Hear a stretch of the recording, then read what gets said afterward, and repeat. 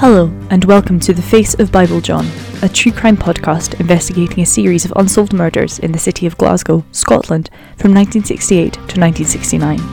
I'm your host, Louise McGregor. Please note that this podcast will contain descriptions of physical and sexual assault. Listener discretion is advised.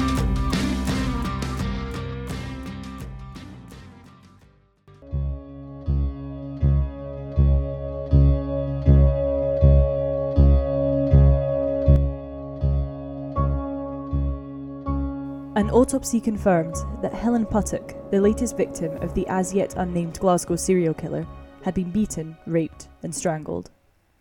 The autopsy also confirmed that she'd been menstruating at the time of her death and that someone, presumably her killer, had placed her sanitary pad underneath her armpit. Bite marks were also found on her arm. A stain on her tights was found to be semen, and the sample was kept for further analysis. A search of the enclosed yard where her body had been found turned up a cheap cufflink lying in the mud. Police speculated that this might have been torn from the murderer's clothing. One thing that wasn't found was Helen's red handbag. When Jeannie Langford heard about her sister's murder, she was understandably distraught, and it was some time before she could talk to the police. When she was able to, though, it quickly became clear that she was a vital witness. She had spoken with the main suspect several times during the evening and had even shared a taxi with him and Helen. No other witnesses in the case spent such a length of time with a suspect or could provide such a detailed description. During questioning, Jeannie Langford also recalled additional details not mentioned by other witnesses. The man who had spent the evening with Helen Puttock had good teeth, she remembered, but two of his front teeth were crooked and overlapped, and a tooth on the upper right-hand side was missing. She also remembered that he was wearing some form of metal badge on the lapel of his jacket, and that he often rubbed this as if it was somehow important to him. She thought that he had said in the taxi that his surname was Templeton, or perhaps Sempleson. Jeannie's evidence was widely publicised, but the police identified her to the press as Jeannie Williams in order to protect her identity from reporters and, possibly, from the killer, who might seek an opportunity to eliminate a vital witness. With this new information, police were initially very confident about catching the killer. They were even more encouraged when Jeannie Langford confirmed that the painting produced for the police by George Lennox Patterson following the murder of Mima MacDonald was an uncanny likeness. She later said, "My whole inside just churned. To me, the resemblance was there. When I looked at it, it's a funny feeling. It's like something just turns in your guts, you know. It's kind of like a wee shiver or something. When I saw it, I thought, God, that's a terrific resemblance." This was extremely important because it seemed to confirm that the same killer had murdered both Mima MacDonald and Helen Puttock.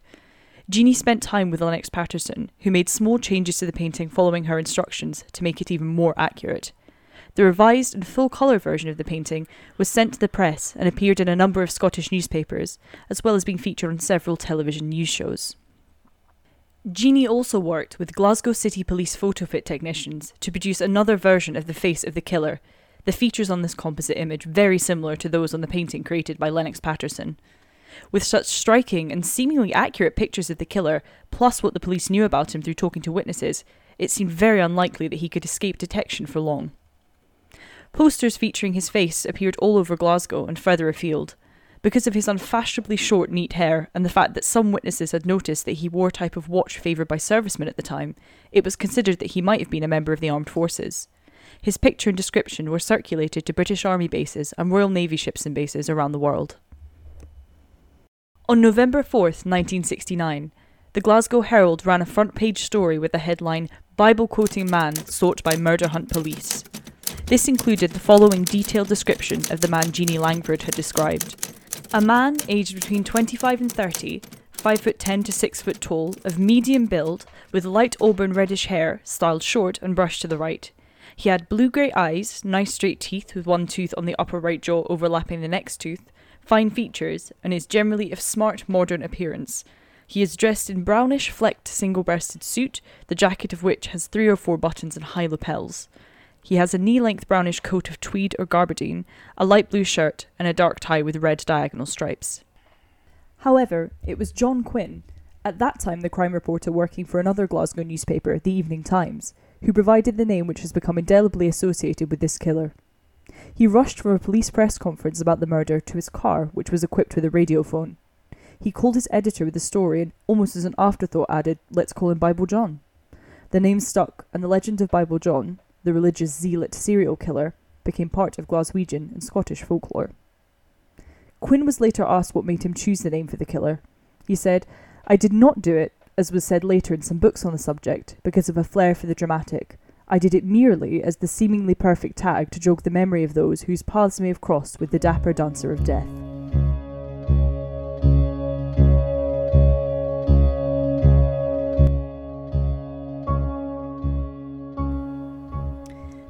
Many people responded to the police appeals for information and identified a bewildering array of men as Bible John, mainly on the basis of a resemblance to the painting or photo of it. Detectives investigating Helen Puttock's murder spent a great deal of time following up on these leads. Jeannie Langford attended many lineups and accompanied police to a number of locations to surreptitiously look at men who had been identified as resembling the portrait, but she failed to identify any of them as the man her sister had spent the evening with. A team of 14 policemen and 2 police women were detailed to stake out the Barrowlands Ballroom and other dance halls across Glasgow. They focused on the notorious Over 25 nights, but their efforts failed to identify a single new suspect, though many of them found that their dancing improved. One officer told a reporter that, "When this inquiry started, I could hardly dance a step. Now I get better every week." Other detectives spent time analysing British military and NATO records. The gap between the murder of Patricia Docker and Mima MacDonald was 18 months.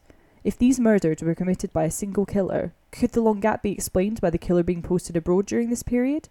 This line of inquiry also failed to locate a suspect. Detectives spoke to more than 50 tailors in and around Glasgow in the hope that one might recall a customer who had a brown-flecked, single-breasted suit made or altered, but this didn't produce anything useful. A survey of dentists in the area produced a list of over 5,000 men with overlapping upper front teeth. Most were found and excluded from the inquiry. Jeannie Langford had also recalled that, in the taxi, Bible John had spoken about golf, and he had mentioned being present when his cousin achieved a hole-in-one. Police visited over 400 golf courses across Scotland in the hope that someone might remember a player scoring a hole-in-one while accompanied by a tall, red-haired man. None did. Members of dozens of churches in and around Glasgow were visited in the hope that they might recognise Bible John as a member of their congregation, but none of those interviewed were able to identify the man. Leads continued to pour in. Detectives took over 50,000 witness statements, and inquiries extended as far as Hong Kong and America. None led to a viable suspect, though over 1,000 men were identified, interviewed, and subsequently eliminated from the inquiry. The search for Bible John was the biggest manhunt ever taken by a Scottish police force, with, at one point, over 100 detectives and police officers working full-time on the inquiry. All this effort, though, led police absolutely nowhere. In early 1970, the Scottish Daily Record newspaper even paid for a Dutch psychic and parapsychologist, Gerard Croisset, to visit Glasgow to help in the search. Croisset had allegedly helped the Dutch police in murder and missing persons inquiries, and he had gained considerable publicity in January 1970 when he had made predictions during the investigation of the kidnapping of Muriel Mackay in England. Despite Croisset's involvement, Mrs. Mackay's body was never found. Croisset told the Daily Record that Bible John lived in the Govan area of Glasgow, and he provided a detailed description of the killer's house. Police did attempt to use this information, but unsurprisingly, it didn't produce a suspect, and most people felt it was a waste of time. Despite all the leads they received, and having what appeared to be a good likeness of the killer, police never arrested or named any suspects during the investigation. It was only later that information became available that gave some insight into the inquiry. Glasgow police detective Les Brown worked on the Bible John investigation, and in 2005 he published his autobiography, Glasgow Crime Fighter, The Les Brown Story. In one chapter of this book, Brown discussed a man who had given his name as John White to the police during the Bible John investigation. Brown was present when the man was arrested in late 1969 outside the Barrowland Ballroom following an altercation with a woman. Brown and other officers noted the man's resemblance to the Bible John portrait, photo fit, and took him to the Marine Police Station. However, other police officers there said that it wasn't possible that he could be Bible John because he lacked the crooked teeth described by Jeannie Langford. Brown's suspicions were further raised when it became known that the man had given a false name and address to the arresting officers. He was actually John Edgar from the Gorbals, an area of Glasgow not far from the Queen's Park district where one of the bodies had been found. In his book, Brown claimed that years later he spoke to another detective who had arrested a man at the Barrowlands Ballroom in 1969 following a different fight there. The man had a head injury that required hospital treatment, and he was taken there by police to whom he had given the name John White. However, when he was released from handcuffs, the man immediately ran away from the hospital and the police. Brown claims that this man was also John Edgar, and that despite the lack of crooked teeth, he and other officers considered this man to be a viable suspect for the Bible John murders. John Edgar was 27 in 1969, so his age is certainly within the range described by witnesses who saw Bible John. But when Brown's book was published, the 63-year-old Edgar contacted the press to make an irate rebuttal of these claims and to offer to provide DNA to allow him to be eliminated as a suspect. This was never done, but it doesn't seem likely that a real killer would make such an offer. Edgar was also interviewed by detectives following his arrest outside the Barrowlands Ballroom, and they were satisfied that he could not have been the killer. Overall, and despite Brown's suspicions, it seems unlikely that John Edgar is Bible John. Another man interviewed by police during the initial investigation was John Irvin McInnes, a 30-year-old ex-soldier who had served as a private in the Scots Guard and then had returned to Glasgow where he married and worked as a furniture salesman. He came from a family with a strong religious background, though he was also known to be a gambler and heavy drinker. McInnes was positively identified as having been in the Barrowlands Ballroom on 29th of October 1969, the night before Helen Puttock met her killer, and he resembled the description of Bible John given by Jeannie Langford. The problem was, McInnes was put in more than one identity parade organised by the police, but Jeannie Langford and several other witnesses who had seen the man with Helen Puttock at the ballroom failed to pick him out. Some officers remained convinced that McInnes was a potential suspect, but even when pressed, Jeannie was vehement that he wasn't the man. He didn't have the crooked front teeth, and his jug ears, as she called them, were quite different to the man who had gone off in the taxi with Helen.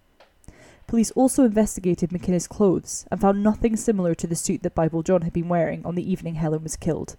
For these reasons, McInnes was eliminated as a suspect in 1969. In 1980, John McInnes committed suicide. He was buried in Stonehouse Cemetery in Lanarkshire alongside his father. In 1995, a cold case review of the Bible John case was carried out by Strathclyde Police. One of the things being looked at was the possibility of using DNA to identify the killer of Helen Puttock. A small sample of semen and a hair, both presumably originating from her murderer, had been found on her clothing, and these had been frozen and preserved during the initial inquiry. By 1996, new technology meant that it was possible to use DNA sampling to compare these with a sample taken from a suspect to definitively identify or rule them out. A bite mark had also been found on Helen Puttock's body, and it was believed that casts and pictures of this could also be used to identify her killer. The cold case review looked again at John McInnes, and his sister was persuaded to give a DNA sample to the police. The family hoped that this would finally exclude McInnes from the inquiry, but instead, it seemed to put him firmly in the frame. The sample from the sister was said to be an 80% match with DNA extracted from the semen found on Helen Puttock's clothing, making it seem virtually certain that McInnes was the murderer. Strathclyde Police passed this information on to the Crown Office, who approved an exhumation order of the body of John McInnes. On February 2nd, 1996, in a welter of publicity, McInnes' body was removed from its grave in Stonehouse Cemetery and taken to Glasgow University Medical Department. Detective Chief Inspector James McEwen of Strathclyde Police told reporters that he was very confident that the Bible John case was finally about to be closed. But Jeannie Langford disagreed. She was interviewed while the DNA testing was ongoing, and repeated her certainty that McInnes was not the man, telling a reporter, "They think it's him, I don't. That's all there is to it." Reporters waited for a follow-up announcement from Strathclyde Police. And waited, and waited. We now know that Jeannie Langford was right. DNA testing by police scientists failed to find a match between DNA recovered from McInnes' body and the sample taken from the Helen Puttock crime scene. The Procurator Fiscal then approved sending the samples to the Department of Biological Anthropology of Cambridge University for further and more detailed testing.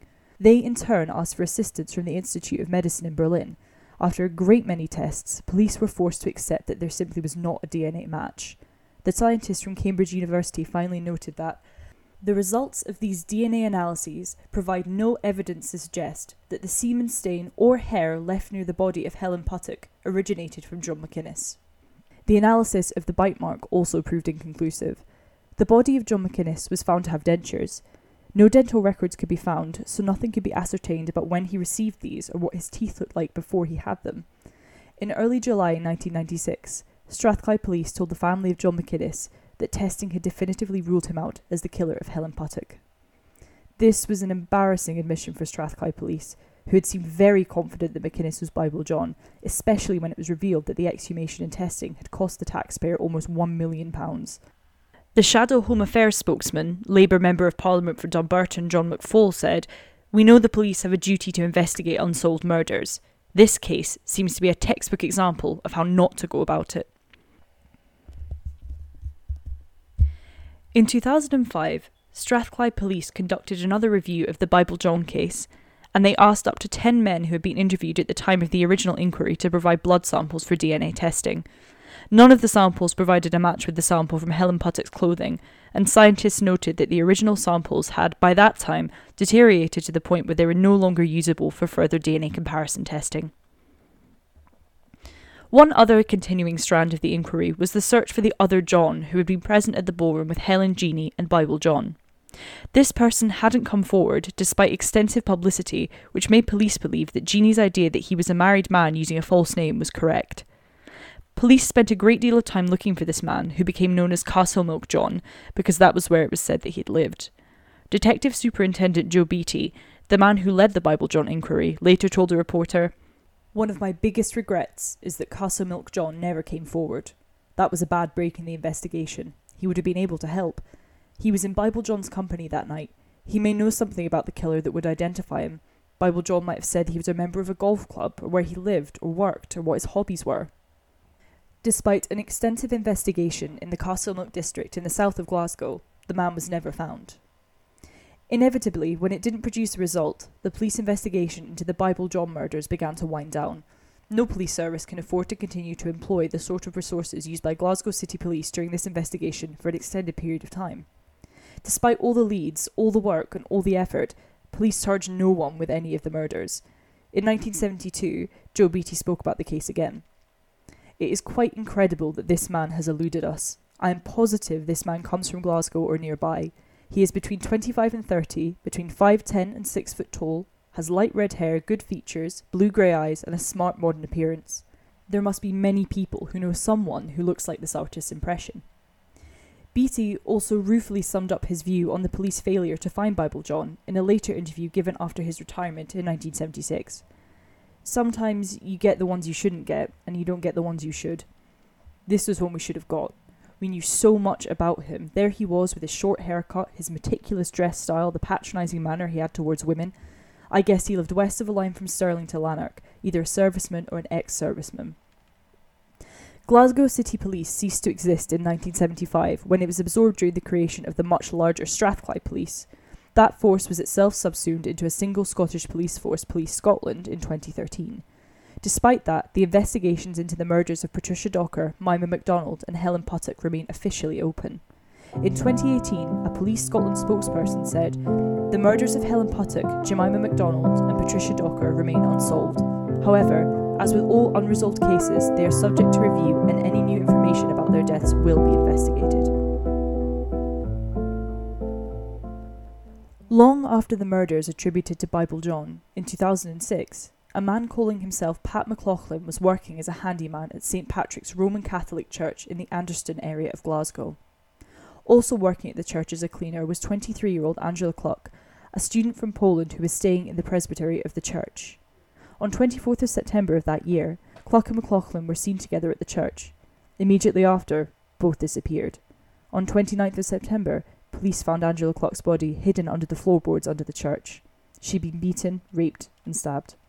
At around the same time, police discovered that Pat McLaughlin was really Peter Tobin, a man placed on the sex offenders register after being convicted in 1994 of rape and assault, and for whom an arrest warrant had been issued in November 2005 after he moved from Paisley without notifying police, breaking the terms of his sentence. Tobin was arrested in London soon after, and in May 2007 he was sentenced to life imprisonment for the murder of Angela Cluck after a trial at the High Court in Edinburgh. Subsequently, Tobin was also found guilty of the murders of 15-year-old Vicky Hamilton and 18-year-old Dinah McNichol after their bodies were found buried in the garden of a house at Irvine Drive in Margate in which Tobin had previously lived. It was clear that Peter Tobin was a multiple murderer, and there were suspicions that he might also be a prolific serial killer. He was said to have boasted of committing over 50 murders. Tobin was originally from Glasgow, and when it was discovered that he was a regular attendee at the Barrowland Ballroom in the late 1960s, people began to wonder whether he might also be Bible John. At first, the evidence looked compelling. His first wife, Margaret, who he met in the Barrowland Ballroom, described him as being a very smart dresser who was also capable of being very charming. He was known to have used the alias John Semple on occasion, similar to the John Sempleston name which Jeannie Langford had heard Helen Puttock's killer using. In 2010, a new book about Bible John was published, The Lost British Serial Killer, written by David Wilson and Paul Harrison. This claimed that Tobin was Bible John. David Wilson is a well-known criminologist and is certain that Peter Tobin was Bible John. He said in an interview, "I am as convinced as I'm able to be. As far as I am concerned, the case is closed." Following publication of the book, a woman named Julia Taylor came forward to say that she was certain that a smartly dressed man who had behaved threateningly towards her at the Barrowland Ballroom in the late 1960s was Peter Tobin. Another woman came forward the same year to claim that Tobin had sexually assaulted her in the ballroom in 1968. Photographs of Tobin as a young man certainly seem to have a resemblance to the portrait of Bible John. At around the time of the Bible John murders, Tobin had a tooth removed from his upper jaw, which detectives thought might account for Jeannie Langford's description of crooked teeth. Tobin had also left Glasgow in late 1969, which might account for the sudden end to the killings by Bible John. Overall, Peter Tobin looked like a very good suspect, and in 2006, Strathclyde Police started Operation Anagram, an attempt to connect Tobin with unsolved Scottish murders, including the Bible John killings. Tobin, who is currently in prison with no prospect of ever being released, has steadfastly refused to cooperate with police. During one interview, he was asked to provide information about other murders in order to put the minds of family members at rest. He replied, "I don't give a fuck about them." So the focus of the police team working on Operation Anagram was on collecting evidence from other witnesses.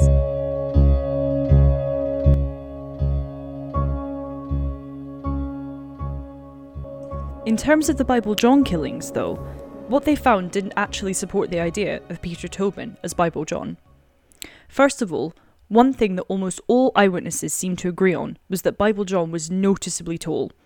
Most estimated his height at between 5'10" and 6 foot. Some suggested that he was over 6 feet tall.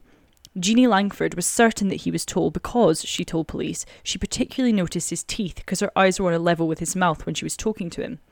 Peter Tobin is 5'9". Most witnesses remember Bible John as having red hair, but Tobin had fair hair at the time. In 1969, Peter Tobin was just 23. Most witnesses put the age of Bible John at 25 to 35, and the majority suggested that he was in his late 20s or early 30s. Perhaps most compellingly, when Jeannie Langford was shown a photograph of Peter Tobin taken in the 1960s by officers from Operation Anagram in 2006, she told them that she was certain he was not the man that she and Helen had shared a taxi with. Then there was the fact that Tobin was married to his first wife, Margaret McIntosh, at a registry office in Brighton on the 6th of August 1969, 10 days before the murder of Mima MacDonald. His wife is certain that they remained together in Brighton until Tobin was arrested 2 weeks later by police officers from Glasgow who were looking for him in relation to a series of burglaries in the city. He was driven back up to Glasgow in handcuffs on the 20th of August. This means that Tobin certainly can't be the killer of the second Bible John victim, Mima MacDonald. Tobin also has a noticeable scar under his left eye, but no witness described Bible John as having such a scar, and we know that Tobin had the scar when he first met his wife in 1969. There are other circumstantial factors which suggest that Tobin wasn't Bible John, such as the fact that all Tobin's known victims were young women, aged from 15 to 23, and the oldest, Angelica Cluck, looked much younger, while Bible John's victims were older with ages ranging from 25 to 32. All Bible John's victims were strangled, while all the known victims of Peter Tobin were stabbed. The bodies of all Peter Tobin's victims were buried or hidden, while there was no attempt to hide Bible John's victims. Operation Anagram was wound down in 2011, without being able to find any information to conclusively link Peter Tobin with any murders other than those he had already been convicted for. The deterioration of the DNA extracted from Helen Puttock's murder scene meant that this couldn't be used to finally include or exclude Tobin as a suspect in this case.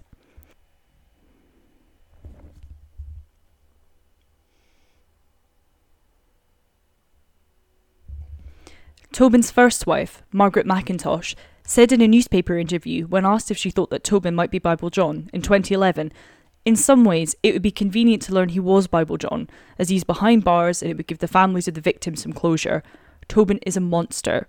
I knew that then, and tragically, it's been proved to be true time and time again since. Bible John must also have been a monster, but I don't believe it's the same man." Perhaps there's some comfort for us to believe that Peter Tobin must be Bible John. After all, no one likes to believe that numbers of serial killers live among us. So if a known multiple murderer was in Glasgow at around the appropriate time, then surely he must be Bible John. Sadly, killers like Tobin are less rare than we might like to imagine, and it's entirely possible that 2 multiple murderers were living in Glasgow at the same time in the late 1960s. An objective review of the facts provides nothing concrete to support the idea that Tobin is Bible John, and a number of pieces of evidence indicate that this might not be true. There is no doubt that Peter Tobin is an evil man and a multiple murderer, but that does not necessarily mean he must also be Bible John. However, Peter Tobin is not the only British multiple murderer who's been linked with the Bible John killings.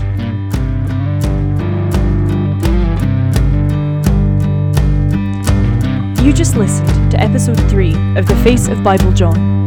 Hosted, recorded and produced by Louise McGregor, co-written by Louise McGregor and Steve McGregor. Based on the book The Face of Bible John, The Search for a Scottish Serial Killer by Steve McGregor. Thank you for listening.